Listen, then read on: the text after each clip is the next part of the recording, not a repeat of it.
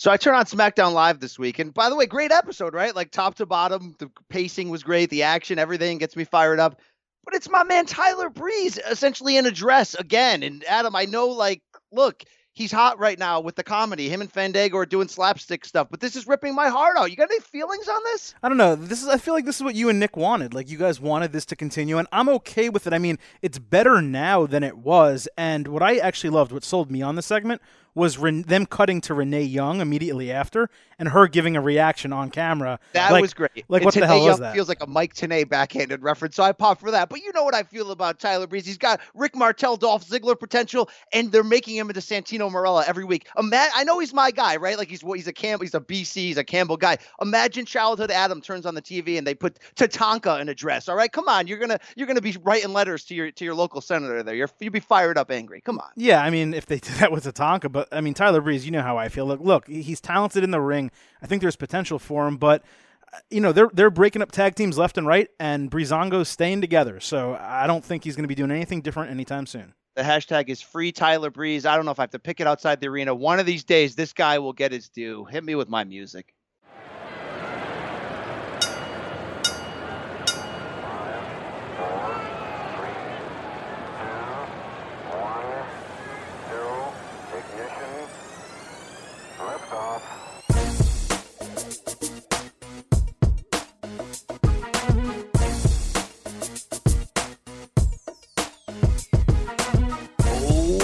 Yeah, the audio invasion continues in this corner with Brian Campbell. The Pro Wrestling Edition is back, and it's ready to pass your guard with an explosion of that performance-enhancing audio. Yes, you know the kind I'm talking about. You're not hearing the voice of the Greek Nick Kostos, who's on vacation this fine 4th of July week, visiting the motherland in greater NYC, swiping right like a prime Val Venus, I might add, and doing his best to fit into that Boys Medium Bullet Club t-shirt. No, seriously, check out my man's Instagram. He's been repping Kenny Omega and company hard for a good reason, though, which we'll get to in a minute. But before I run down the card for today's show, let me welcome in my tag team partner, the Honorable Silver King himself, Adam Silverstein. What's happening, my man? Hey now. Yeah, we got Nasty Nick, Handsome Nick up in NYC in his hometown, home state, doing some drinking, gallivanting around, like you said, swiping left, swiping right, while we're here bringing it to you once again. Not only do we have a Great Balls of Fire preview for you, not only are we going to talk New Japan Pro Wrestling in the main event, but we have booked the Destroyer, Samoa Joe, ahead of one of the biggest matches of his career against Brock Lesnar. That is how we do it here on In This Corner. Yeah, you think the Revival are the only top guys in pro wrestling? We're coming at you for your free time right now, top guy style, with yet another can't miss show on the Combat Sports Carnival. So do me a favor, check out our other offerings on this busy holiday week. On the boxing show, Rafe Bartholomew joins me to recap that controversial Pacquiao-Horn fight from Australia. We'll also have a sit-down with Gennady Golovkin promoter Tom Loeffler, looking back on that 5-year odyssey that was the making of Triple G before that huge September 16th showdown with Canelo Alvarez. We got an MMA show this week. ESPN's Brett Okamoto joins me to preview Sunday's UFC 213 card and take a broader look at the state of MMA in general in 2017, you know, with Bellator's push, with the problems facing UFC under new ownership. And before we kick off this specific pro wrestling show, we remind you one more time to do your part. If you hear something today that you like, you know, if you see something, say something. Thank you, Daniel Bryan. Head on over to Apple Podcasts, subscribe, rate, review. Do your part to help keep this fine show operating at full level. And we got a great one for you today. And you know how it kicks off with the main event. And guess what? Item number one on this week's main event is not the WWE related, because NJPW, New Japan Pro Wrestling, is making a move. We've talked about it in recent weeks on this show. This past weekend in Long Beach, California, a 2-day event, Saturday, Sunday, the G1 special in USA, the first independently promoted NJPW show in the States. It was a massive success. For all the trouble I had trying to Chromecast it on my TV, it worked out. It happened. There were some big matches in this 2-day affair. And if you were on social media, you're seeing the crossover, the impact, the buzz that is generating from this. Adam, what are your sort of initial reactions to the quality of this event and the move that this company's taking right now? So the initial reaction is something I can't say on this podcast, so I'll go with holy cow instead. Man, I'm at a loss for words because, look, I've watched some New Japan matches in the past. I've seen Lesnar over there. I've seen some other guys. I went back and saw some Prince Devitt, Finn Balor. Was really curious about it. Then I watched Okada Omega 1 and 2 because I was told I had to, and that was the correct thing to be told because they were awesome. And then I decided, you know what, let me give this a shot. I'm going to watch a full 2-day event. It's in the United States. There's going to be some Americans in there that I know. What better way to Jim Ross on the call. Jim Ross on the call. What a great way to get myself into it. And holy cow, man. That's what I'm saying. It was incredible. There were a lot of matches in there that I could have done without. There's some 6-man tag, 8-man tags. Hold on. By saying there's some 6 and 8-man tag, you mean there's like 15 6 and 8-man tags? Yeah, and they're doing that to get a lot of their guys on the show. That's a very WWE-esque move, and that's okay. But the singles matches in this G1 special tournament to determine the first United States champion, top to bottom, one after another, they were incredible. Brian, give me your initial overall feeling on what you saw. All right, you've heard me be honest in recent weeks where I wasn't following the NJPW product. I've come in and out for some of these big must-see matches. I've gone back and watched things. I'm a believer. I'm ready to jump in like Nasty Nick, buying the package, starting to watch the big ones, getting used to this a little bit more. It's absolutely incredible. Here's what hooks me above all. There's a raw element to the feel of the product that honestly I have not felt since the ECW days, since like 97, 98. Now, comparing the two brands doesn't really work. It's obviously a different style than ECW completely, but I feel like there's two things that are comparable in here. One, we're watching something so different than what you normally see, than what you normally get from WWE, that feels so real that it feels extra special to begin with. It feels underground. It feels sort of raw, like you may listen to the radio every day, but hear this CD that got passed around to this underground band you never heard of. It has that feeling. Number two, everybody associated with NJPW feels invested into the product's success. And there's like this group entrepreneurial feeling when that happens, from the fans to the performers in the ring. I mean, you go back to Sunday night's main event when Kenny Omega wins the inaugural IWGP US heavyweight title. His promo after that match in the ring felt a lot like Paul Heyman delivering a 1997 ECW promo about the state of the company and where they're going. And it really plays into what we talked about last week, which is Kenny Omega's decision not to jump ship to WWE in January of this year ahead of Rumble and WrestleMania, and knowing that something special is happening here and he wants to be the face of it. So you sort of ask yourself, for anyone out there that hasn't watched it, why is this different or even possibly better than WWE? Well, there's certain things it's not better. Presentation-wise, it's not better. Overall sort of side entertainment aspects are not better, but it really, the bread and butter is in the ring is better. It feels raw. There's times it feels like a shoot MMA match. There's just, to me, it takes the sort of loose, fun, raw element of an indie show where there's these like strikes that happen and the crowd goes, ooh, and you're like, oh my God, like he really just kicked him in the face, and mixes it with sort of the pro style of like WWE, add some MMA in there. And it's a product that's sort of different from anywhere I'm seeing in the world. Like, yeah, it looks and sounds a lot like Ring of Honor, and a lot of the top Ring of Honor stars are there. If they join up with NJPW and do shows together, but it just feels different, Adam, to the point where I'm not ready, obviously, to leave WWE behind. There's just things they do better. But this is, in my mind, maybe not financially, but in the hearts of real wrestling fans, finally, we have real competition. Agree or disagree to that last statement? No, I agree. I mean, I don't know how it's not competition like ECW. It's not going to put WWE out of business anytime soon. What I will say is I drew an ECW comparison too, but it wasn't to Heyman with that Omega promo. It was to Taz. And that's kind of, that popped into my head, something that Taz, he won the title or in a main event of a big ECW show, getting on the mic and just cutting it loose. And that's what it reminded me of. And I agree with you calling it felt underground. Now, when you watch the Japan shows, Dominion and Wrestle Kingdom, those don't seem underground. Those are well produced. Those are in Japan. They're in stadiums. You're all there. It's still more raw than WWE, which is really, really, really polished, of course. But this G1 special in USA really felt underground and kind of grimy, and I like that. What people need to remember here is WWE and New Japan, they're going after completely different audiences. WWE is telling stories, they're creating characters, they're trying to sell a ton of merchandise, and they're PG. New Japan is putting on high-quality wrestling. You're going to hear some curse words. It's raw. You have those post-main event press conferences, which are incredible. And on a quick tangent, I know people are saying, well, WWE should do that.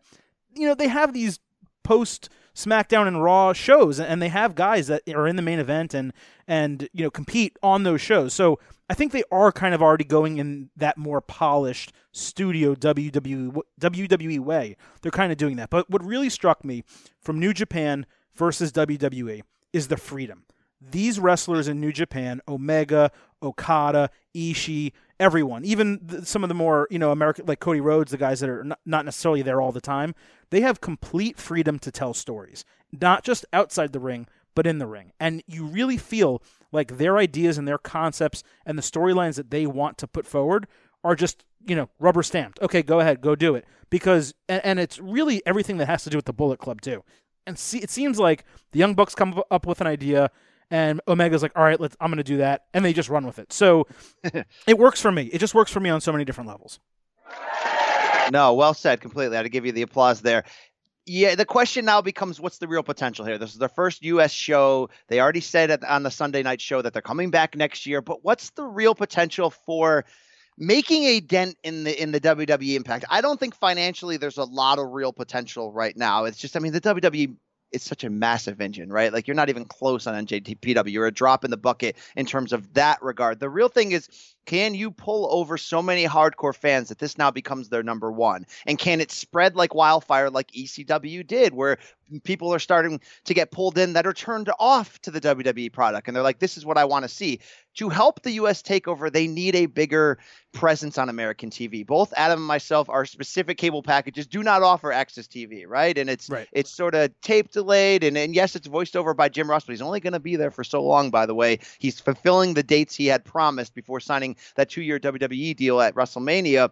So it's like they almost need to do, and some people on Twitter have sort of brought up this idea, so I'm sort of reusing it, but film a bunch of shows NXT style in advance and sort of have a running sort of run there where the episodes connect to each other and you're telling a larger story, but you need a bigger platform than Access TV, right? So hopefully that is the push, and eventually to get there. Like, yes, they've got the model, which is almost WWE Network-like, and the hardcores are going to find that no matter what. But you want this product to run into people that didn't expect to see it. So to do that, you got to get to that next level. It's not easy, right? Like, even TNA Impact Wrestling is only on Pop TV. It's not easy, but that's got to be the way to, or am I just old school in that regard, Adam, where the new generation is unplugged anyway in terms of cutting the cable and cutting the cord, so that may not matter anyway. So they either need a better TV presence, or they have to create an English-speaking website. Because I got to tell you, I signed up for NJPW World. I used it all weekend, and the English website is basically a translation website of the Japanese website, which is fine if you're a small promotion. But if you're trying to grow an English audience, you need an English-speaking website. You can hire 2 people, one guy to run it, one guy to write it. And are you clicking that ENG button at the top of the screen? I'm doing that. I'm doing Google Translate. Both. It ended up working enough for me to find what I was looking for, but it's a pain. It's just a pain in the ass, and it's not going to work. Joking that it takes sometimes up to 4 times to stream it.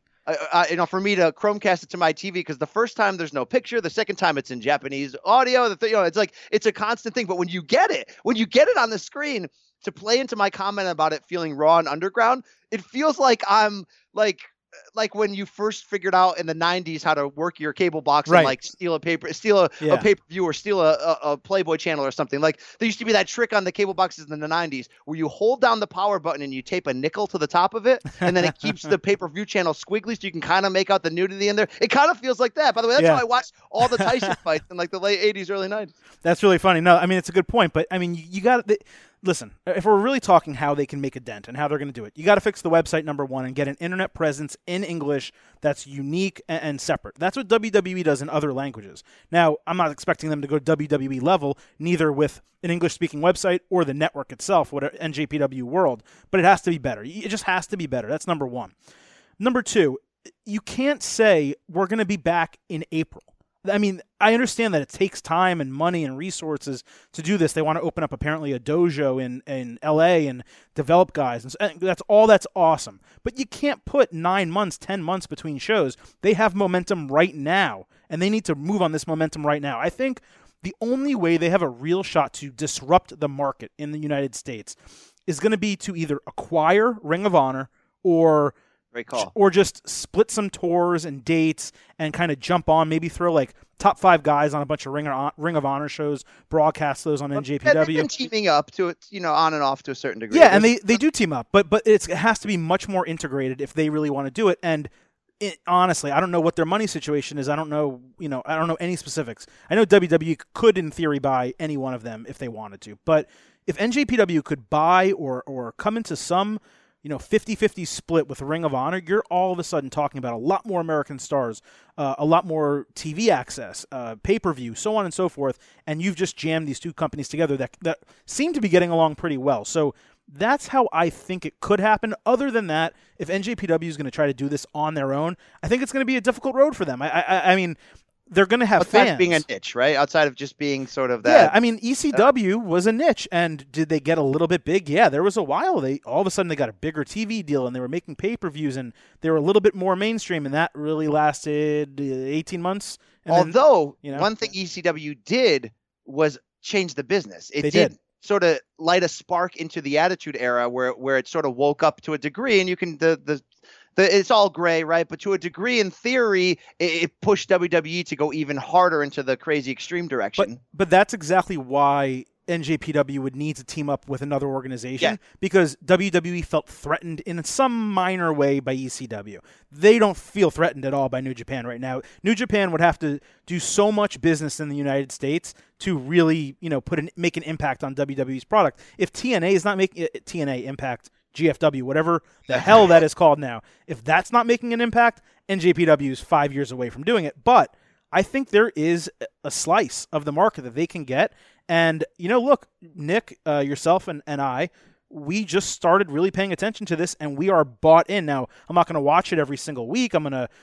I'll watch the G1 special, and I'll do all the things that you're supposed to do in terms of watching New Japan. But I'm not going to be able to keep up with this every single week. But we're bought in. We know these guys. We're excited. I spent a few hours over the weekend reading about them.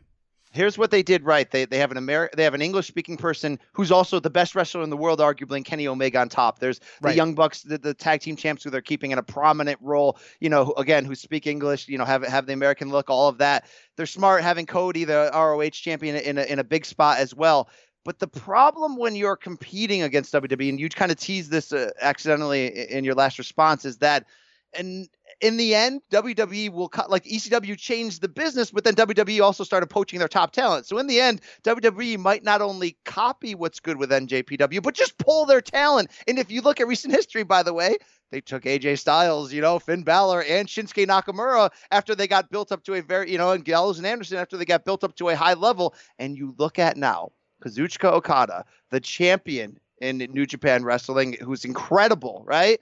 Was in the crowd Monday night in Phoenix at Raw. And Adam, you were telling me that there's sort of a history of him attending WWE shows in the past. It might not be, he's back there signing a blood document with Triple H. That's probably not the case. But if he's going from LA to Phoenix to Raw, that has to mean something. And Adam, something you and I both picked up on quickly, Seth Rollins also added that adapter to his finishing move, which is a play off of Okada's Rainmaker, where before he delivers that clothesline, he spins his opponent around into him. You see Rollins doing that now with the knee. Did you feel like that was a direct homage to Okada, who was reportedly backstage and in the crowd? So let's take that in two parts. First of all, out of anyone currently in New Japan, Okada is made for WWE. I know Japanese fans don't want to hear that, fans of NJPW, but this guy is a WWE talent on the level of Shinsuke Nakamura in terms of presentation, in-ring ability. He speaks good English. I mean, very, by the way, he's way better in the ring. Yeah. Oh, well, sure. But speaks English well, has a presence. You can see that he has a couple sides to his personality. Okada is going to be in WWE. It may not be soon, but he's going to be there. He's 28 too, so he's right in his prime. Oh yeah, and I like Omega kind of taking the stance of, I'm going to go make it over here and do this. And I'm sure at some point later in his career he'll be in WWE at least for a year or two. I mean, it'll happen. But Omega, look, he's amazing in the ring, and I liked that promo. I don't necessarily know that he's made for WWE the same way that I believe Okada is. To answer the other part of your question, what was that again? I'm forgetting, actually. I think that was a tip of the cap to Okada. Oh, By the way, Okada gives me a rock feeling, rocky feeling. I mean, in a weird way. The presence-wise, just the way he sort of presents himself. Yeah, no, it was great. It was great. But you were talking about the Seth Rollins finisher. That was the thing. So, I had to research this because I was shocked when I saw it because now I actually recognize what a Rainmaker is. Like I know what the move is. Apparently, he's been doing it in some form or fashion since April. I guess when he got over the pedigree after he beat Triple H, not using that anymore. But this is a thing. I mean, Kenny Omega, sent a tweet back in April or May or something like that, kind of calling out in a joke serious fashion Rollins for taking, his V-trigger knee, which is basically what that move is. It's actually it's a rain trigger. It's a combination of the Rainmaker and the V-trigger knee. So is he biting that move a little bit? Maybe, yeah. I kind of felt as someone who just watched a ton of those two moves over a period of 2 days. I was like, wow, he really just ripped that off. I don't know how those guys feel about it. That's something that we should probably ask some wrestlers, that we interview on this podcast in the future. What is, the right thing to do regarding either taking a move, borrowing? Do you ask permission? I'm kind of curious how he developed that and how he wound up with that as his finisher.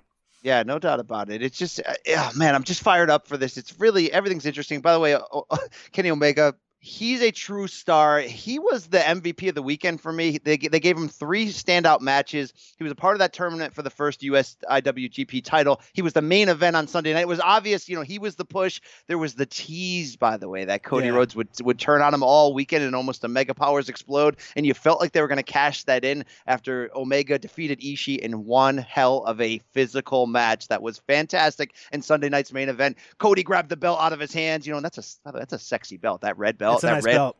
That's a hell of a belt. They are building big things there. And one other mention about WWE poaching. I didn't pick up on this at first, but now it makes a ton of sense. It makes sense that WWE rehired Jim Ross, who was the voice of NJPW. It makes sense that they also didn't let go Mauro Ranallo, who was the voice of NJPW in the States before Jim Ross took over that job after Mauro initially signed with SmackDown. If you are going to try to make a dent in the States, having Jim Ross or Mauro Ranallo as your announcer will only help that. Having them off of that product is another smart, stiff-arm WWE move. Quickly to wrap on this, and Adam, I could have gone an hour on this. That's how fired up I am, breaking down the minutia and how much I enjoyed this product.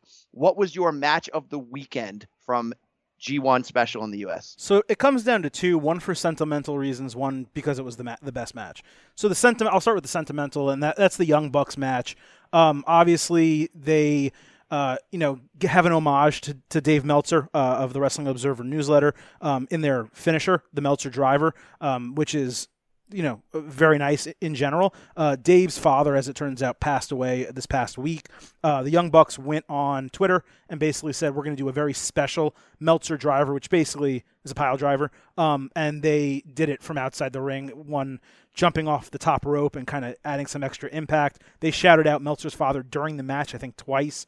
And the match itself was awesome on top of it. They obviously won. The spots were sick. Yeah, the spots were sick and retained their title. So from a sentimental standpoint, I loved that. I mean, it's rare that you get that in wrestling, breaking the fourth wall, and they do it a lot, but with this actually having some meaning, I know it meant a lot to Dave, and it certainly meant a lot to fans who watched it, who read that newsletter and have probably for decades, and also watched, the G1 special. So that was really cool. I want to make sure that got its just due. Good on them for doing that. But the best match was Omega Ishii, and I'll tell you this, people love Omega, people love Okada. I love Ishii. That guy is awesome, and that little thing he did when I think Omega was trying to power bomb him off the ropes into a table outside the ring, and he didn't have his arms, he didn't have his legs, he used his mouth to hold onto the top rope. Real incredible spot. Reminded me a little bit of Kevin Owens with the finger, at WrestleMania with Chris Jericho, to break the pinfall. Or it was a submission, I don't even remember, but loved the spot, loved the match. It was the last match. It was the main event of the whole show. But Omega's fantastic, and Ishii is my guy right now in NJPW. I'd love to hear that. So Omega Ishii was the best match of the weekend. It wasn't my favorite, though. My favorite was Saturday night when Okada defended the IWGP Heavyweight Championship against Cody Rhodes, who came in there with that Ring of Honor belt, because they built it up so well to at least make you question, look, this is the first U.S. show. They're trying to appeal to a U.S. audience. We have Cody from the WWE, recently departed, who, by the way, we can do another half hour on the year he's had since leaving WWE. it led you to believe, are they going to toss the belt on him? Are they just going to, like, for the sake of just making a splash, are they going to put the belt on? So that sort of feeling in the back of my mind lingered. It wasn't in the end the best match of the weekend in ring, but it was pretty damn close. And one thing that the Greek Nick Kostos, I'll speak for him, that he kept texting me, is it was the best match we've ever seen of Cody's career. And I say without a doubt that was the most entertained I was.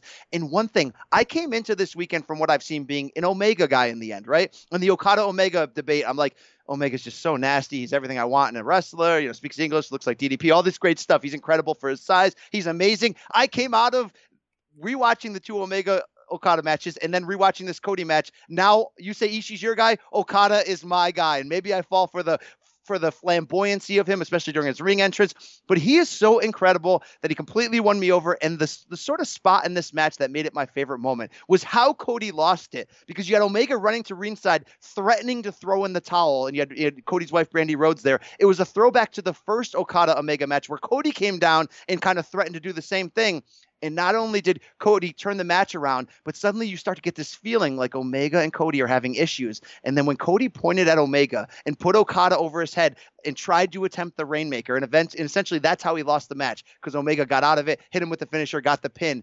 That was that obvious in your face that we have a Mega Power situation here. And you know how I pop for the Mega Powers. So that was my moment of the weekend. Again, I could go an hour on this. We got to get out of NJPW, but well done. More to come in the future. One quick question, since you mentioned that the United States title, IWGP United States title. First of all, that's the type of belt that should have a red backing. You know, not a red leather, not necessarily the Universal title in WWE. But I'm curious, because this just came to me yesterday while I was watching SmackDown. I might be giving it away. What do you think is the best-looking title in wrestling right now?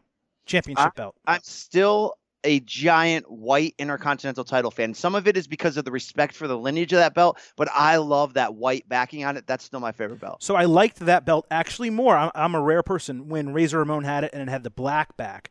That was my favorite belt of all time. Currently, I love the look of the SmackDown Tag Team titles. It's weird. It's just like a weird title to pick, but it has that silver face and the dark blue background. It's great. Like, that's a really sharp title. You saw the Usos with it. We're going to talk about them later. But you saw the Usos with it on Raw, just shining under those lights. That is, for me, the sharpest looking title in wrestling right now. I cannot hate on that. Number 2 in the main event this week. Also not what you might expect, right? This is from NXT. We teased it last week. It's last Wednesday's episode of NXT, the main event. Asuka defeated Nikki Cross in a last woman standing match to defend her NXT Women's Championship, to keep that unbeaten streak alive, and to absolutely interrogate and destroy my feel spot, which, I mean, we're going to punt the feel spot segment this week, because this was the absolute feel spot moment right here. To the point, Adam, where, look, I love Asuka, I love Nikki Cross, I love everything that this had to do with how physical two women went in there, to the point where I think we need to have the conversation. Where does this match rank with the finish of that suplex through the announce table off of a ladder in best WWE female matches, not just of 2017, but really of the past year, when they took or even the past 2 years, when they took a considerable leap with the Bayley Sasha Banks Iron Woman match, with the feud that Charlotte and Sasha had, including the Hell in the Cell.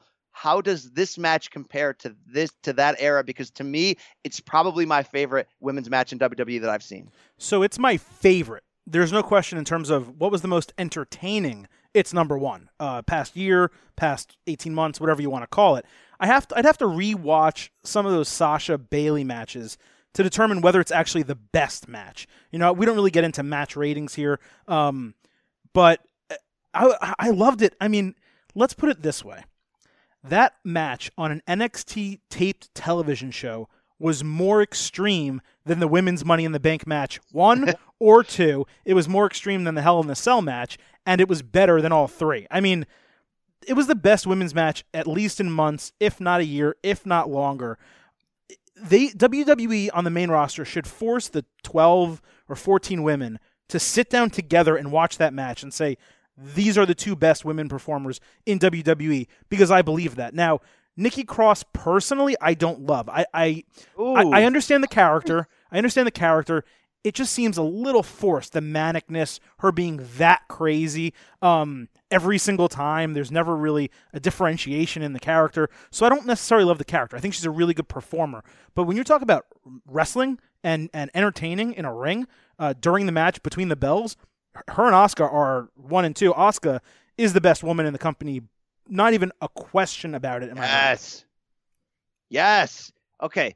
First of all, how dare you on Nikki Cross? The manic thing is what makes her. Yeah. Her spots are incredible. She's so physical. She's like sneaky hot in this weird barbaric way. Everything about her, she's pushing it. Okay. Number 1, Asuka is the best woman in the company. You nailed it. She finally found somebody that can keep up with her and that can push her with the level of intensity to get this type of match out of Asuka. I know it was a special circumstance because there was weapons involved. It was a physical last woman standing match.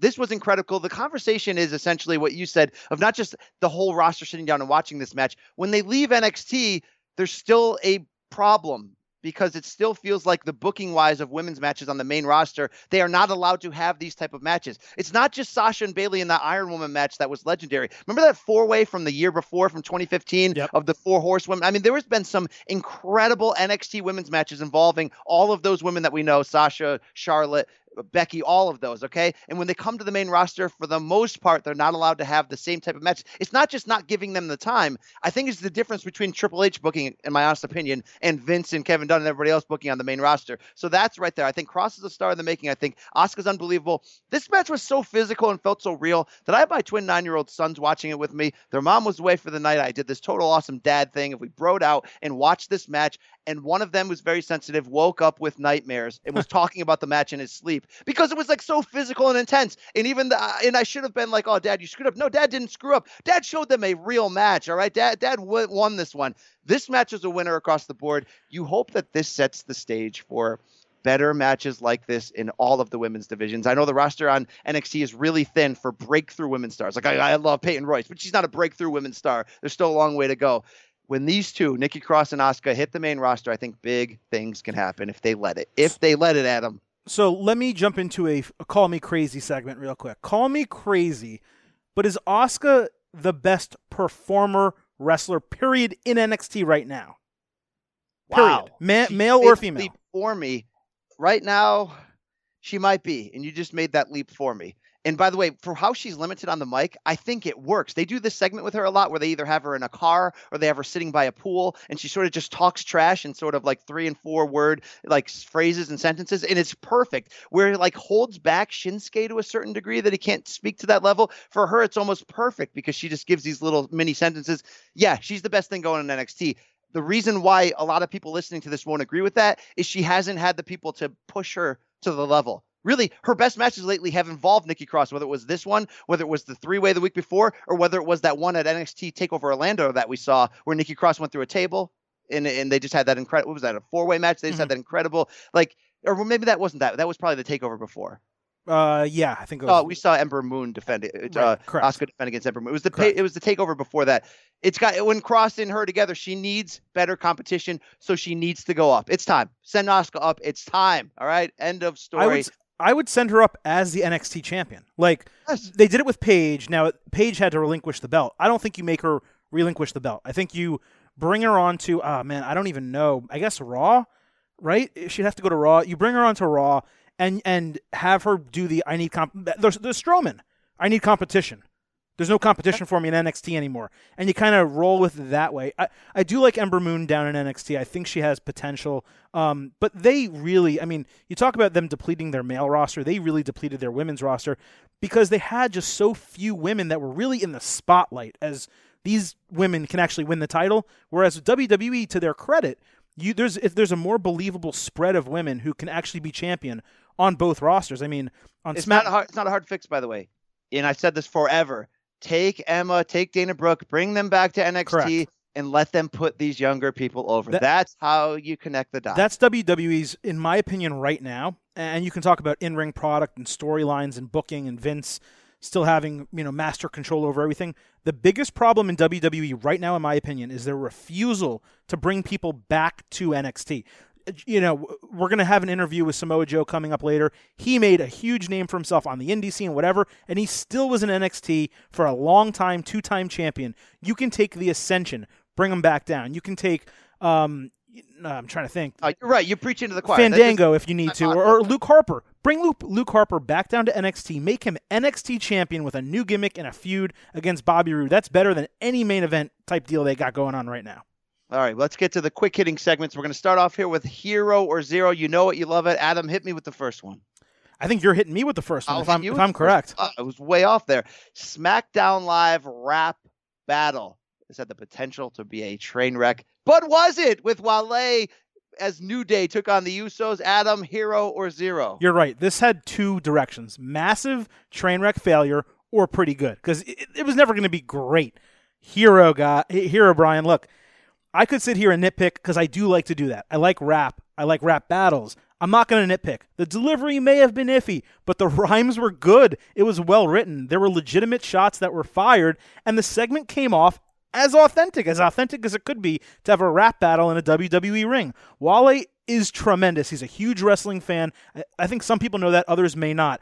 He should be allowed to do whatever he wants in WWE. He was great. New Day was great. The Usos were amazing. Massive, massive hero. Yeah, massive hero. Look, I even love that they're bringing in jobbers to have like as hype men behind them. I love that part of it. Obviously, it's a hero when you're referencing Xavier Woods' sex tape. You're referencing Kofi Kingston purposely dropping the Jamaican accent because he didn't want to get typecast in that character. I love when they bring that back. You're referencing that the fact that sometimes the Usos got that little roll on the stomach. I mean, they were going deep here with the double D's on Big E. Big hero all the way. So up next, we have a free agent running back, D'Angelo Williams, formerly of the Steelers.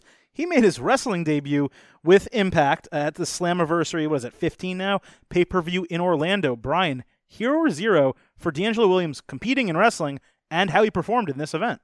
Look, I'm going to give him a hero because he looked like a natural, and reports from Moose, the former NFL lineman and TNA star, was that he only really trained a couple of days for this. You know, he looked really good in the ring, and I didn't, of course. I mean, this was a tough spot Sunday night for this Impact Wrestling Slammiversary card. It's their big Super Bowl, of course, and it's going up against all the smart marks are on Twitter are obviously watching the New Japan show. You know, if not, what else is going on in the world of sports? Tough spot. I give him credit for bringing in Roflo, Robert Flores on the call, by the way. I didn't watch the whole card. I watched D'Angelo Williams' match, and I thought he was great. I thought I want to see more of him. Like, he was like, athletically, it just fit perfectly. And by the way, they had the potential for a train wreck match in here where they brought back Scott Steiner. They had a 2-on-2 match, the tag team that they've been building forever, which is Jeremy Borash, the longtime announcer, against Josh Matthews, the play-by-play announcer. They'd been feuding for months. And by the way, this was like this surprise, awesome match where it spilled out of the ring. It went back, and then they showed some pre-tape segments that you were supposed to believe were live, where they got in a car and they ended up back at the hotel pool, and they're doing like suplexes each other. You make up for the fact that these two announcers obviously can't wrestle, even though Matthews had a cup of coffee once as a wrestler, and you have these funny spots, and it's tongue-in-cheek the whole time. It's exactly what the House of Horrors match wasn't, because WWE wasn't trying to be tongue-in-cheek. They were trying to pass it off as real. This reminded me of when TNA was actually last really good, and that was 2016, and it was because of the Hardys, but because of what the Hardys were doing, the rest of the product was raised up. I give this whole thing a hero. Well done, TNA, your Impact Wrestling Global Force, Jeff Jarrett, whatever you want to call it. They didn't make a giant dent, although you did have El Patron, right, against Bobby Lashley in the main event. Not bad, right? It could be worse, but I give D'Angelo Williams a hero. So I'm not going to speak to Impact GFW in general because I don't watch it. I've never watched it, and I'll be honest, I don't think I'm ever going to watch it. But I will talk to D'Angelo Williams because I watched this match, got a copy of it, I really wanted to see it. For me, it's the most impressive performance from a non-wrestler, I would say, ever. Now, there's been some really good ones. The guy from Arrow who jumped in WWE, the actor. Was that Stephen ML? Something like that. He was impressive. When Maria Menounos comes into WWE, and she had like 1 or 2 matches, I was impressed with her too. I was like, wow, she's pretty good. This guy is an athlete. He's an NFL running back. He's incredibly athletic. It was the fact that he only trained 3 days, according to Moose. He's dropping sentons, doing clotheslines. What did I say? A Samoan drop. He did a frog splash off the top rope. He missed, and he could have really hurt himself, but he still did it.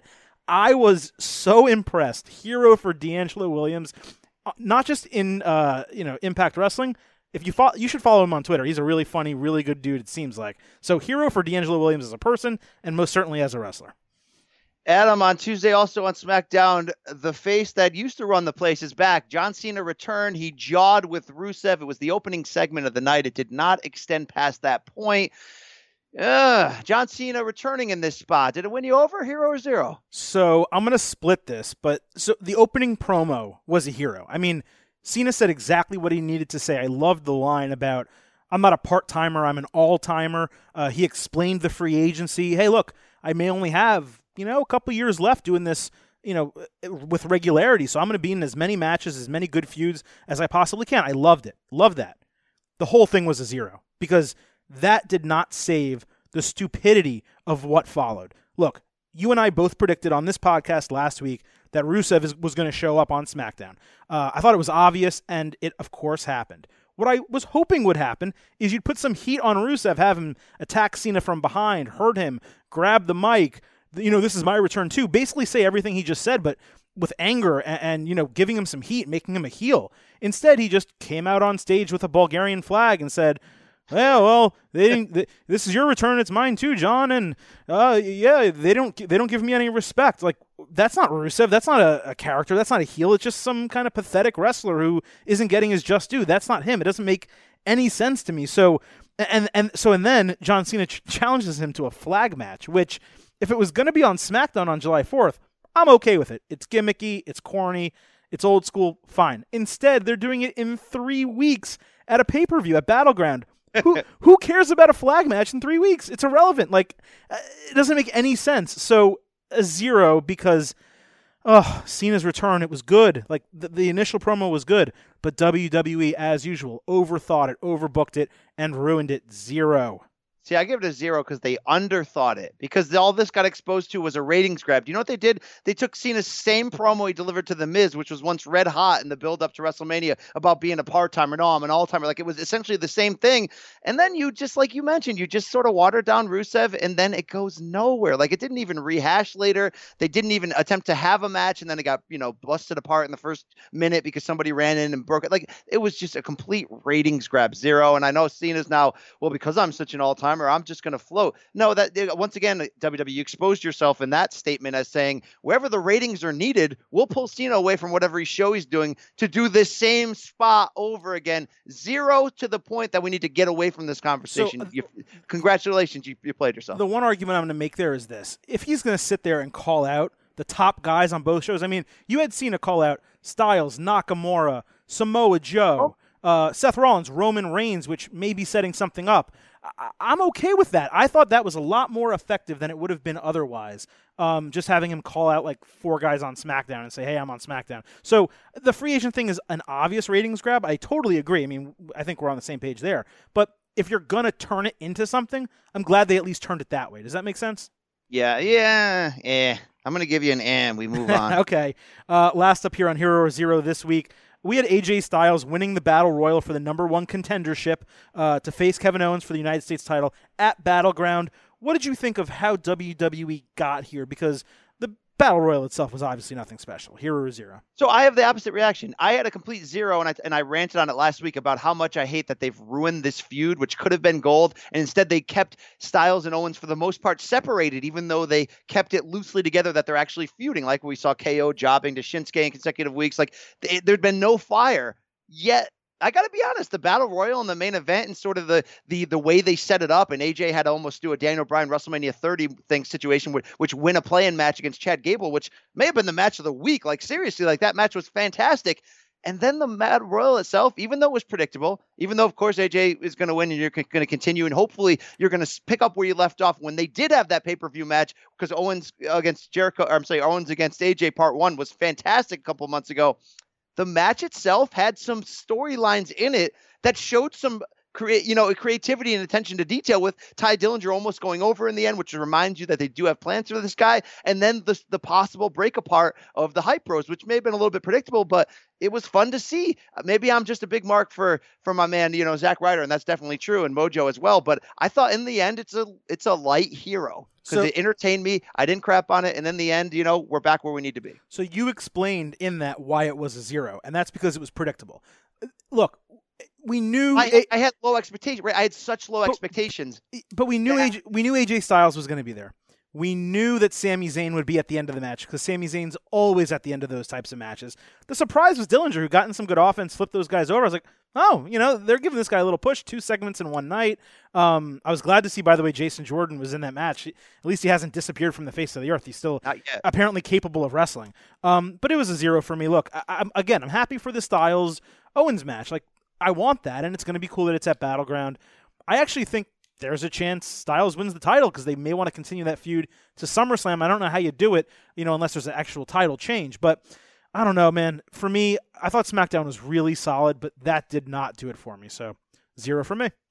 All right, that is your hero or zero. It's Great Balls of Fire time. Before we get down and preview the matches you're going to see on Sunday night, let's talk to one of the biggest factors in this and one of the hottest reasons this has been a really strong build, Samoa Joe himself. Let's hear what he has to say. This Sunday at Great Balls of Fire from Dallas, Texas, Samoa Joe, you will be challenging the Beast Brock Lesnar for his WWE Universal Championship. The event, of course, streaming live on the WWE Network at 8 p.m. Eastern on Sunday. Joe, something has felt different about this feud in the best possible way, right? Like the trash talk just feels not just incredibly real, it just feels noticeably different compared to anything else we're seeing on the product. How much can you identify with that? How much was that sort of the plan all along? It's been incredible. I think a lot of it had to do with just myself and Brock's personalities, and Paul Heyman obviously is a big part of this too. There's just been kind of an innate chemistry there that has kind of worked out to what you've seen over the past few weeks. Because sometimes people say, when they're watching a WWE feud build and they're like, real people don't talk like that when they're in a real fight on the street or, in a parking lot or something. This one feels like that's the kind of trash talk you would address somebody if they just, crossed you in public or put their hands on your girl. Was there anything sort of calculated in that regard? It's funny. I'd love to say there was, but I think, kind of a little bit of leeway was given. And it's really just kind of a product of us, really kind of bringing to the forefront a lot of that emotional, that feeling that you have before kind of those those big fight situations. So it's been kind of a hands off thing. They've Brock does whatever the hell Brock wants.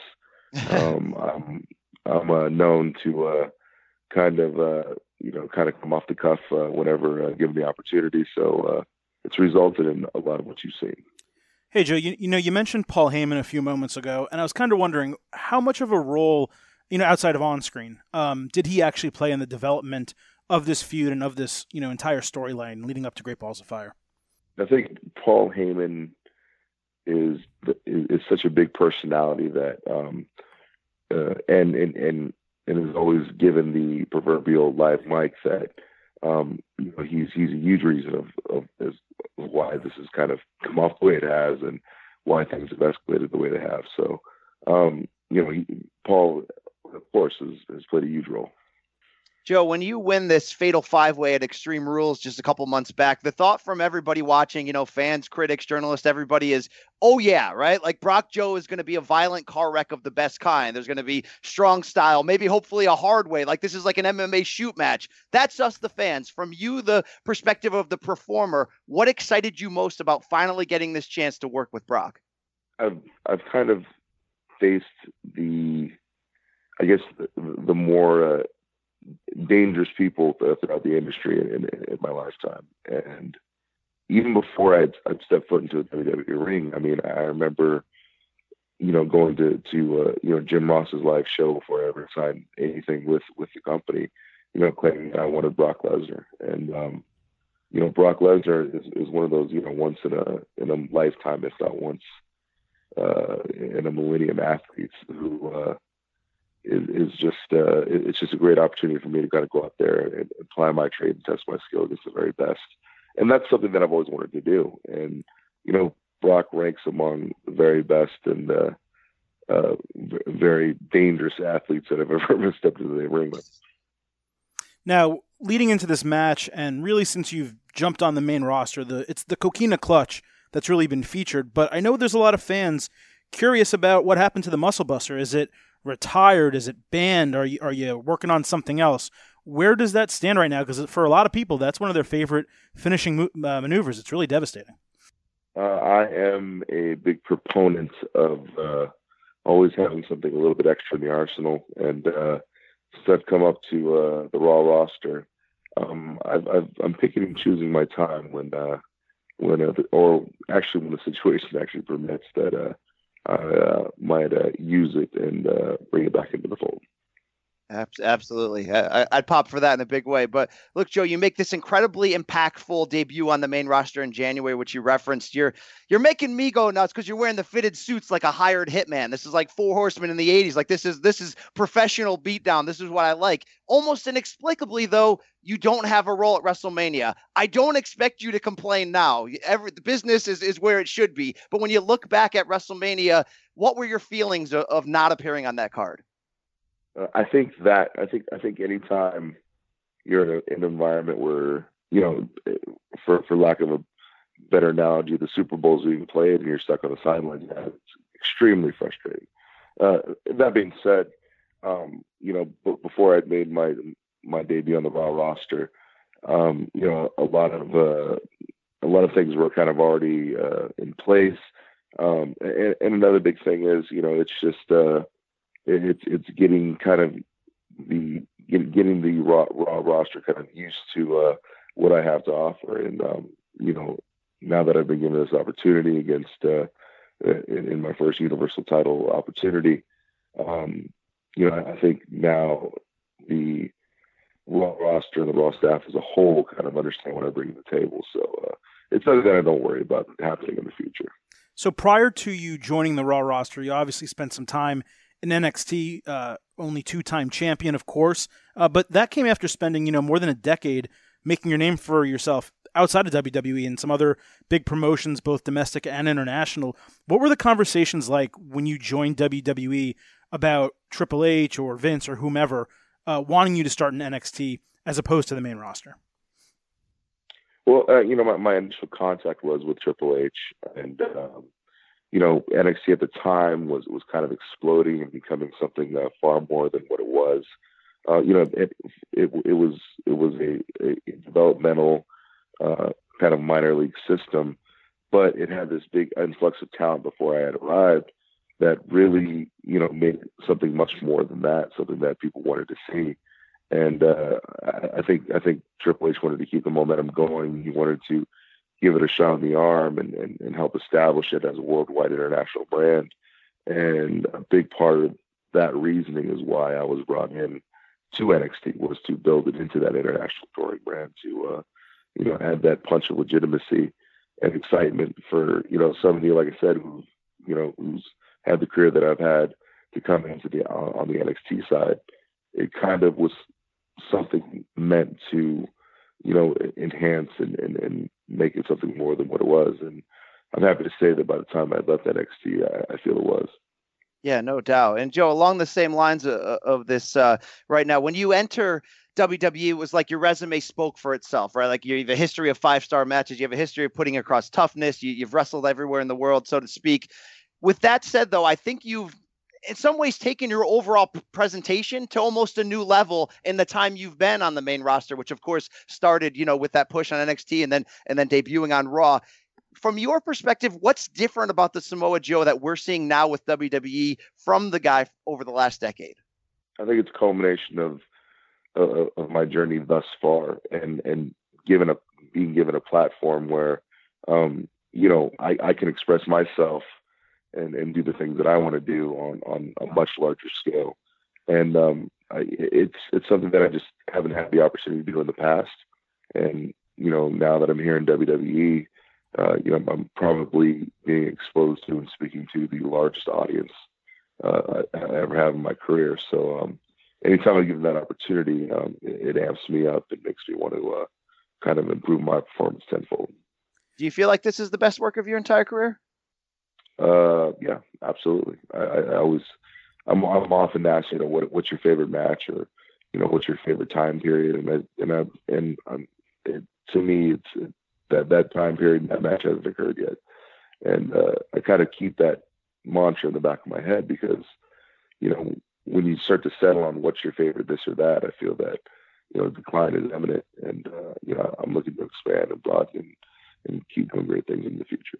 You obviously have a lot of guys still to go through on both the Raw roster and then if you ever end up over on SmackDown. But Is there someone who, whether you fought them or not, who's out there in another organization right now that you either think should be or wish was in WWE for you to compete against?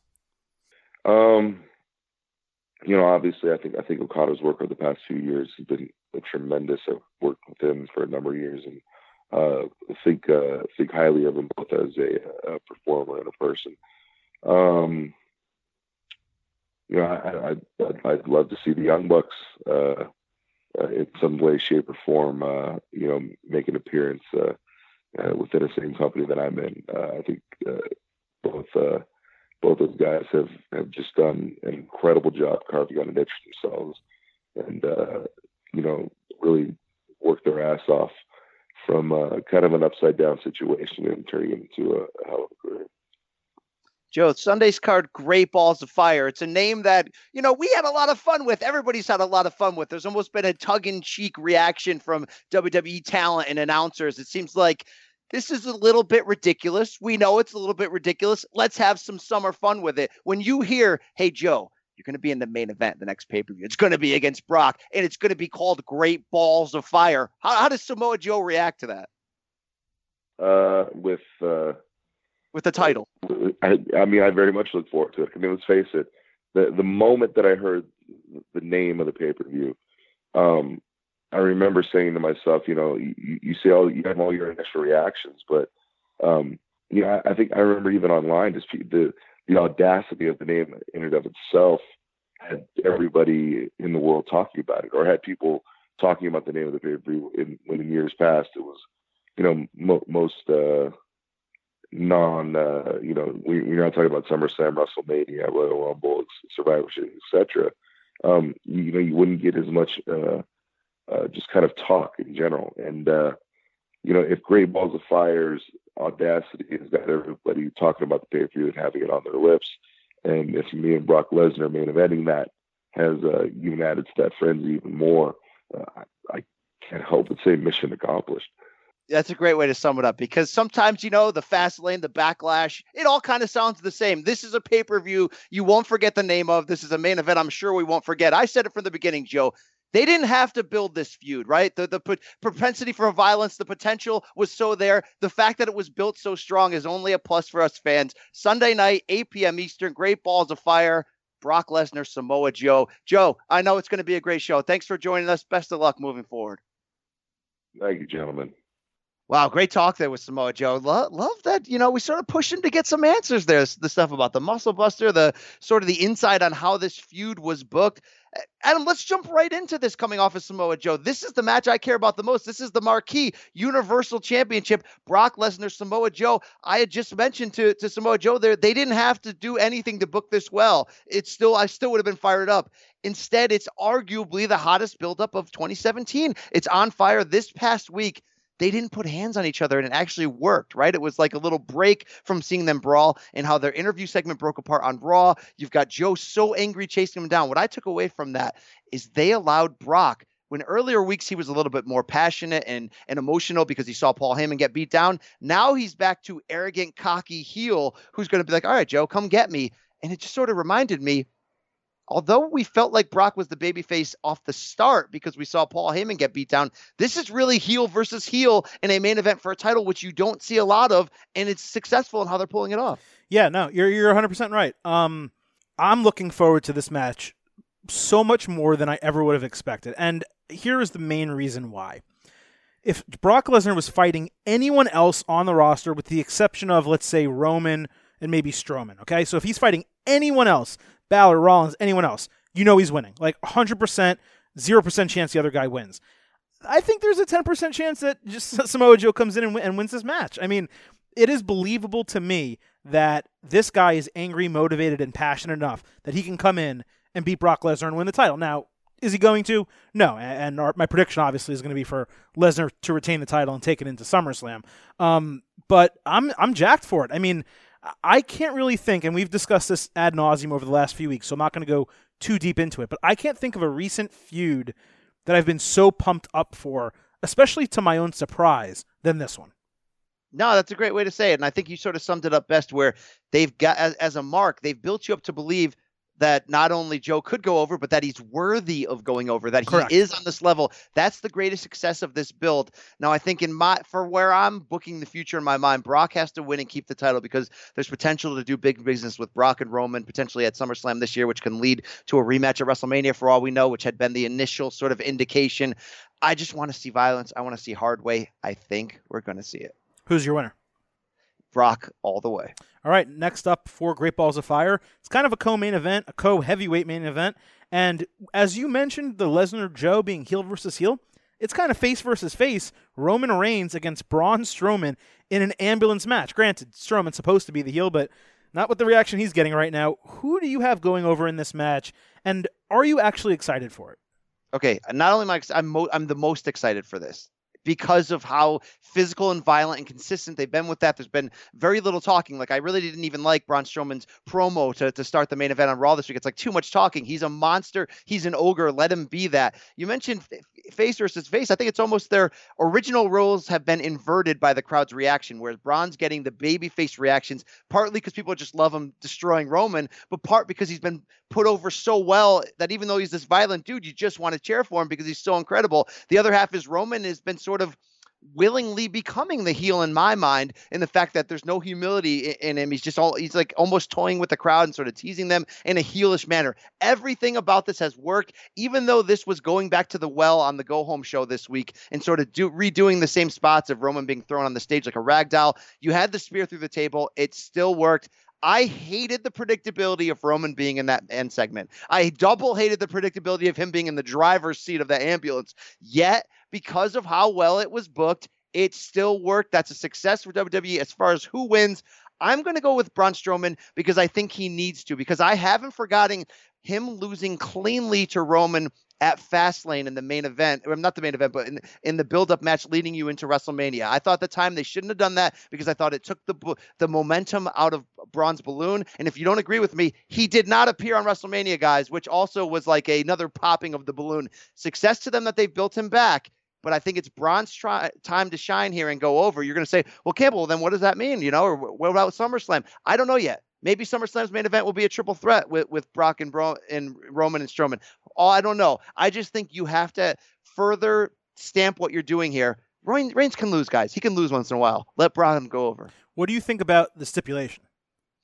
I love it because it's gimmicky, but so is Great Balls of Fire, right? It's a summer pay-per-view. And I look back to that Cena Ryback ambulance match that I still love and still watch once in a while. I think there's going to be some fun things they're going to do with that ambulance, and they're going to make this violent, and Reigns can sell now at a very high level. This is going to be awesome. I will not let any negativity get in the way of my Mark done. I am pouring the milk of Marknesia two-handed like Kurt Angle at the Hall of Fame ceremony right now. Okay, I'm fired up. Adam, I don't want to come back down from this cloud. I'm not taking you all this time to find out what I need. I'm not going to take you down. So I'm really excited for this match. And it being an ambulance match, I think, is smart because it gives these guys an out to lose without being pinned. I think that's really important when you're talking about two monsters.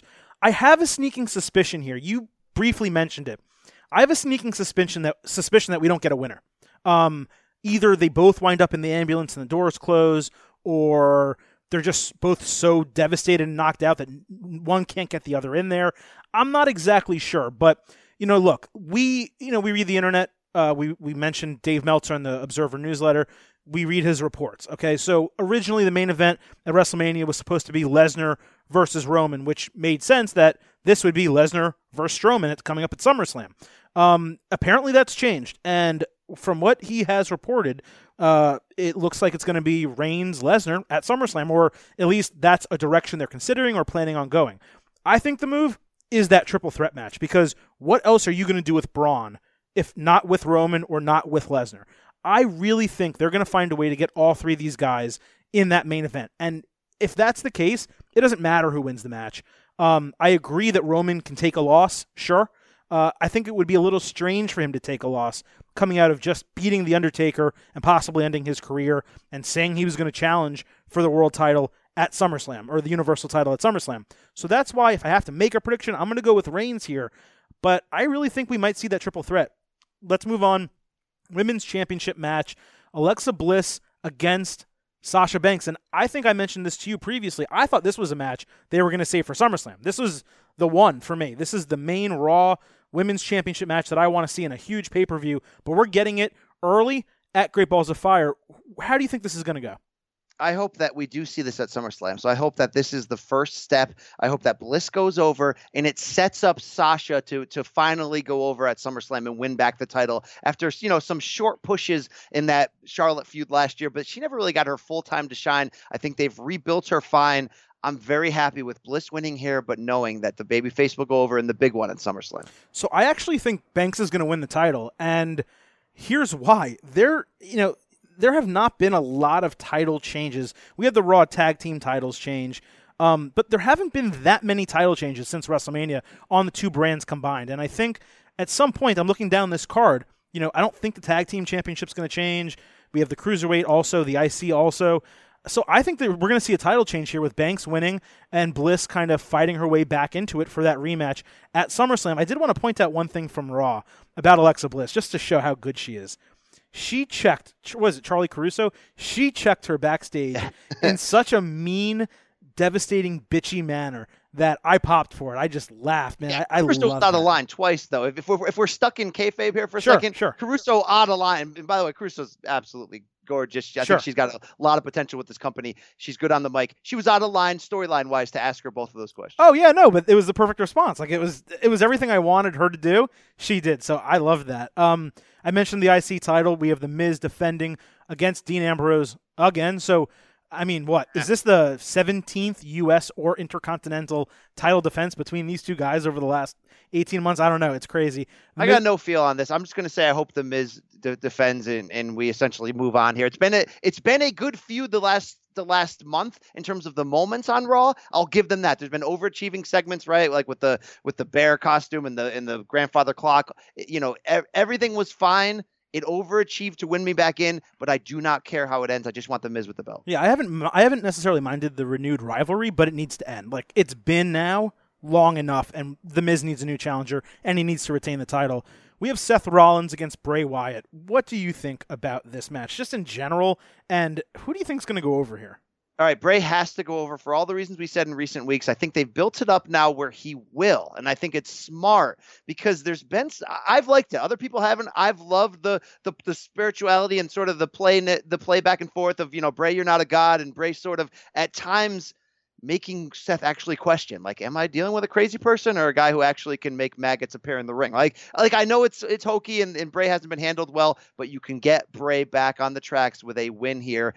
Please let him win cleanly. Let him win devastatingly. I think you can still do business together moving forward. It doesn't have to be the end of it, but give Bray his moment here. Yeah, I'm not going to repeat what you said because I totally agree, but I do find it interesting that Seth Rollins and Finn Balor, for that matter, are kind of just hanging around, not really doing anything, and they're two of the biggest faces on Raw, and they're just kind of there and probably going to lose and whatever. But yeah, it's strange to me. Tag Team Championship, we have a 30-minute Iron Man match, which I popped for. I love it.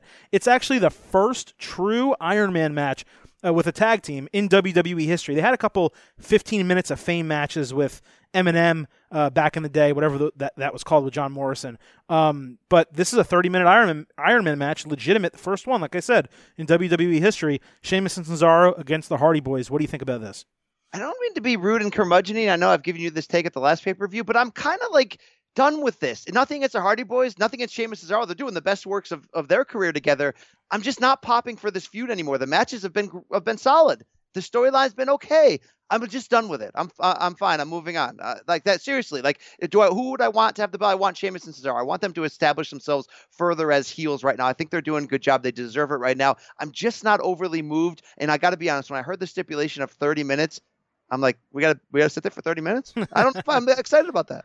No, I am, because it's going to be great wrestling. I mean, as much as we want to talk about WWE upping the in-ring product, the matches with these two teams have been fantastic. And 30 minutes of the Hardy Boys, Sheamus and Cesaro, I'm down. We're going to see multiple falls. We're going to see some cool moves. I wouldn't be surprised if there's like a on-purpose DQ from Sheamus and Cesaro to get him heat, kind of like Brock Lesnar did to Angle back in 2003, like hit him with a chair a bunch of times and injured him.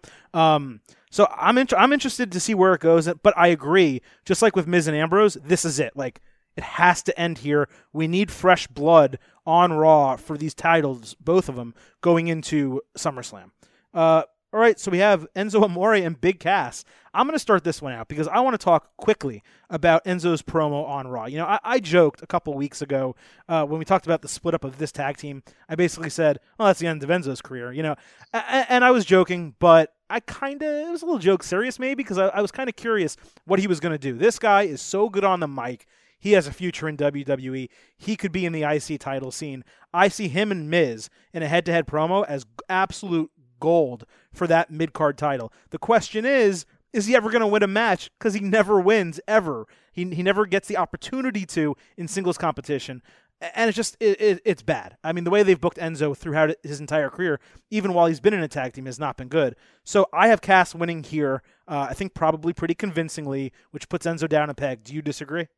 No, not in the finish. I'm just curious to see how. I'm more curious than excited about this because when Enzo attacked him from behind and it got broken up quickly, I sort of have that like Mark fan in me that's going like, can Enzo actually compete with this guy? Like, how are they going to book it where Enzo can be believable to defeat this guy? So that's what I'm intrigued about. And the reason why I'm not excited is because I have a feeling that they're going to give him too much offense where it's not going to make sense in the match. I think if they do this powerfully and quickly, they can keep this feud hot, but there's potential here to lose people.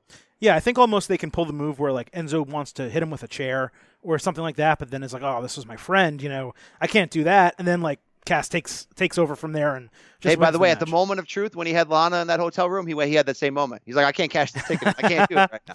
Exactly. Last but not least, and I'm going to bring up another match after, but last but not least here, we have the Cruiserweight Championship being defended.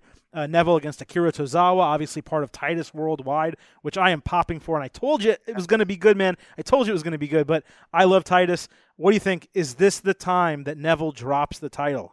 It's not the time they drop the title, but this will be the sleeper match of the night. I think this is going to be a sensational match. I've been all in on not only Neville's entire run as champion and the feuds he's been in, but the build toward this Tozawa match. Tozawa really came together in that Brian Kendrick feud and put off great stuff. And the build now with letting Titus O'Neil as his mouthpiece. Titus took over 205 Live this week. Wasn't a great week for that show, but Titus was strong because for whatever reason, Tozawa was not present with WWE this week. And Titus was the mouthpiece. He took over. He talked trash with Neville. It's great. It's got me built up. Tozawa is very interesting in the ring, and I think it's going to work really well opposite Neville, and I'm really excited about where this is going. I think Neville still holds it, though, because it's just been – he's your selling point on that show. I mean, he's the king of the cruiserweights in a literal sense and in sort of the actual storyline sense. He's the reason you tune in. He's been fantastic. In the dark, I feel at home. I'm with you, man. I stole that from you, too. But listen, Cedric Alexander, for me, is the next Cruiserweight champion. I've been paying a lot more attention to him ever since. He's got to go over Neville. He's got to go over Neville. And he has to go over Neville. It's the only way he gets the full credibility. He's the next star of that division, and it's going to happen at SummerSlam, and it's not going to be Akira Tozawa this week. You know whose name we haven't brought up? Who? So you beat me to it because that's exactly what I was about to talk about. So that match, based on what I can tell as of right now, is not confirmed, but I think it's pretty obvious that we're going to see Finn Balor against the Drifter, Elias Sampson. Or will we see this is a rehash like a segment? What they did 2 pay-per-views ago. Will we see like a Miz TV-ish segment, you know? Yeah, we might. Look, here's my thing about it. What are you going to do, put Finn Balor on the kickoff show? Well, what they've been doing is having that guy just sort of appear before a match randomly and play his guitar, right? And it has no association or affiliation with the match. So maybe they do that and Finn comes running out and they have a moment and they're like, okay, see, we're still doing this. But for Finn, as much as I want to see him put over Elias in a big way, I mean, I want to talk to Sampson, right? Like, I love this guy. I still feel like it's like we're wasting time with Finn when he could be in the main event of SummerSlam and probably deserves to be, right? Yeah, it's just such a weird thing they're doing with Rollins and Finn. I mean, the Finn-Bray Wyatt rivalry made so much sense, and maybe that's where they're going to go, heading into SummerSlam. But Finn and the Drifter, it just doesn't work. It almost would have made more sense if Finn went after, the IC title and Ambrose and the Drifter had something. That's something that I would actually believe and it could have worked. Let's slide quickly through these DMs, all right? We love when you hit us up at B. Campbell CBS, at Silverstein Adam, at The Kostos. DM season is open. I mean, Swan Dive right in there. And let's hit this. Well, let's hit them hard. All right, starting off, Raymond Peterson at Raymond P33. He's saying, hey, guys, sorry I'm late to this Okada-Omega party, but I'm just watching the rematch at Dominion and then Okada's entrance. It's hitting him directly in the feel spot. Right on. Okada's entrances are fantastic. He wants to know which active wrestler's intro gets the biggest pop and arouses the most #Mark Milk out of us personally. Let's start with you. That's a very interesting question, right? Like, I don't pop for John Cena's entrance, but it does sort of raise the rent. Where even though I'm not a big Cena guy, when he does come out in the song and the crowd is so attracted to him, so I get that there's certain guys that just their presence and their entrance, it still really works. A guy for me, and maybe it's his theme song, and maybe it's the legend, is Chris Jericho. When I hear the Break the Walls Down in the opening of that song, and knowing who's coming out and that he has potential to be hilarious and that he's got this legacy, I think in a weird way, even though I'm not like a massive Jericho mark, that still hits me hard in the sort of this Mark Milk moment where I pop when I don't know he's coming out, and then it happens and it's like, oh, whoa, yeah, okay, what's going on here? So I'm going to go with Jericho. And there might be a boring answer, but it still hits me hard. So I'm going to give two quick answers. One is which one aroused and got me the biggest pop all time. It was Chris Jericho's debut on Monday Night Raw with The Rock and the Countdown to the Millennium. I actually was watching Ride Along for some reason last night, underrated show. They referenced it, and I went back and watched the episode, and man, that was some entrance. For me now, an active wrestler, you know, it used to be Finn Balor, especially with the demon paint and when they did the extended entrance, but right now it's Bobby Roode. That when you hear Glorious and the piano and the whole thing, man, I'm perked up. Like I want to see what's happening. I know it's kind of boring. He just spins around and waves his arms, so there's not a lot of excitement there. But this would have been Shinsuke in NXT, right? Like I think it's almost like I've heard the entrance too much. It's watering it down. But. Well, it's not even that it's watering down. It's just like it's not meant to be exciting. He's a confident guy. He strode slowly, but the music is so good. It's so good, and I like Bobby Roode so much that's what gets it for me. By the way, Okada has this regal royalty feeling to him when he comes out, that with the robe, with the confetti and the money, the money raining down. It's fantastic. A little Ric Flair. Yes, and Okada is a stud. I love him. The drop kicks are unbelievable. So let's hit up from Tony B at T-Barg37. Adam, he wants to know, man, if they can get Kurt Angle back in the ring, him versus Braun Strowman would be money, according to Tony B. That backstage interaction on Raw was great. Question for you, is Braun your MVP of the first half of 2017 so far, now that we are into July? So I'll take this in two parts. First, I'd rather see Angle Triple H than Angle Strowman. I don't necessarily need to see Angle get thrown around and beaten. I'd rather him win a match and get over and put all his moves in there. And I don't think he can do all his moves against Strowman, especially not at this age. I mean, Angle's strong, so no offense to him, but I'd rather see him against Triple H, and I think we probably will, maybe at SummerSlam. In terms of Braun being the MVP, I don't think there's a couple arguments. You could say Roman Reigns is the MVP because he's been front and center, and he would deserve that. But in terms of an unexpected star, someone that's really helped Reigns get over, Strowman for me, absolutely. Yeah, we had answered this a couple months ago, and we had said Kevin Owens at that time, and he's taken a step back in booking. AJ's taken a step back. I think it really is Roman or Braun or Samoa Joe for how amazing he's been pushed. But my wild card outlier answer, he's not deserving of number one, but I tweeted this on Monday night, that what The Miz has done in the first half of this year deserves attention. Obviously, his 2016 was a renaissance year for him. I think he is in that conversation for MVP because he's been so incredible on the mic, from the Cena feud now to rehashing Ambrose. I love my man, The Miz. So we got another Aussie sliding into the DMs. Shout out to Brisbane and Jamie Mitchell at JMitchSport. He's given us a little love here. Congrats on the success of ITC, the best fan-hosted wrestling podcast out there, guys. If you fans, I mean, we are fans, but is that an insult? Well, I think he's saying not wrestlers. I think he's saying not Austin, not Jim Ross, like guys like that, which are very good, podcasts. I think he's saying guys that are fans and analysts, and good for him and good for us. And anytime you want to flatter us, the chances of your question getting read in the DMs goes up automatically. D-Mitty, my man, he's always flattering me. He's a heel on this show, but D-Mitty's my guy from Australia. So anyway, Jamie wants to know, he always wonders what's going to go down when VKM, Vincent Kennedy McMahon, finally decides to walk away from WWE. When he calls it quits, how is his departure going to be executed, and who is handed the reins? So it's a dark question, and the use of execution is a dark thing, because here's the deal. Vince McMahon will never walk away from the top spot at WWE. Like Al Davis, and this is morbid, he will pass away in office at the controls at the top. Obviously, there's other scenarios. He could have a health scare. He could have a really bad health turn that takes away his faculties. Obviously, those things can happen. I mean, he's in such great shape. He's such a smart mind. I mean, he's absolutely ripped. Everything about him is still top shelf, whether you disagree or agree with the company's direction at times. I think Vince is going to be there until he physically cannot handle it. And I think at that point, it will be a combination of Stephanie and Triple H. And I actually think there would be some positives of where the company could go. And I know Shane's still around, so maybe there will be a power struggle for all we know. But I think there's a positive direction if you like a lot of the elements on NXT that aren't being shown on the main roster. And I say that with full respect to Vince, because I'm now talking past tense in this question as if he's not around. I get the premise in this, and it is a morbid premise. But I think in Triple H's hands, there is a bright future ahead. I think he will ultimately be the real guy in control. As far as how it's executed, who's handed it, again, it's going to be a bad situation for all because of Vince's legacy for what he's still able to do for the company now. But it's not like Adam, he's going to hit 75 and go, you know what, I'm going to start golfing. Right. So I think we all know how that's going. Adam, outside of your answer, do you think it is Triple H, or do you think it could be a fight between Shane and Stephanie and everybody else?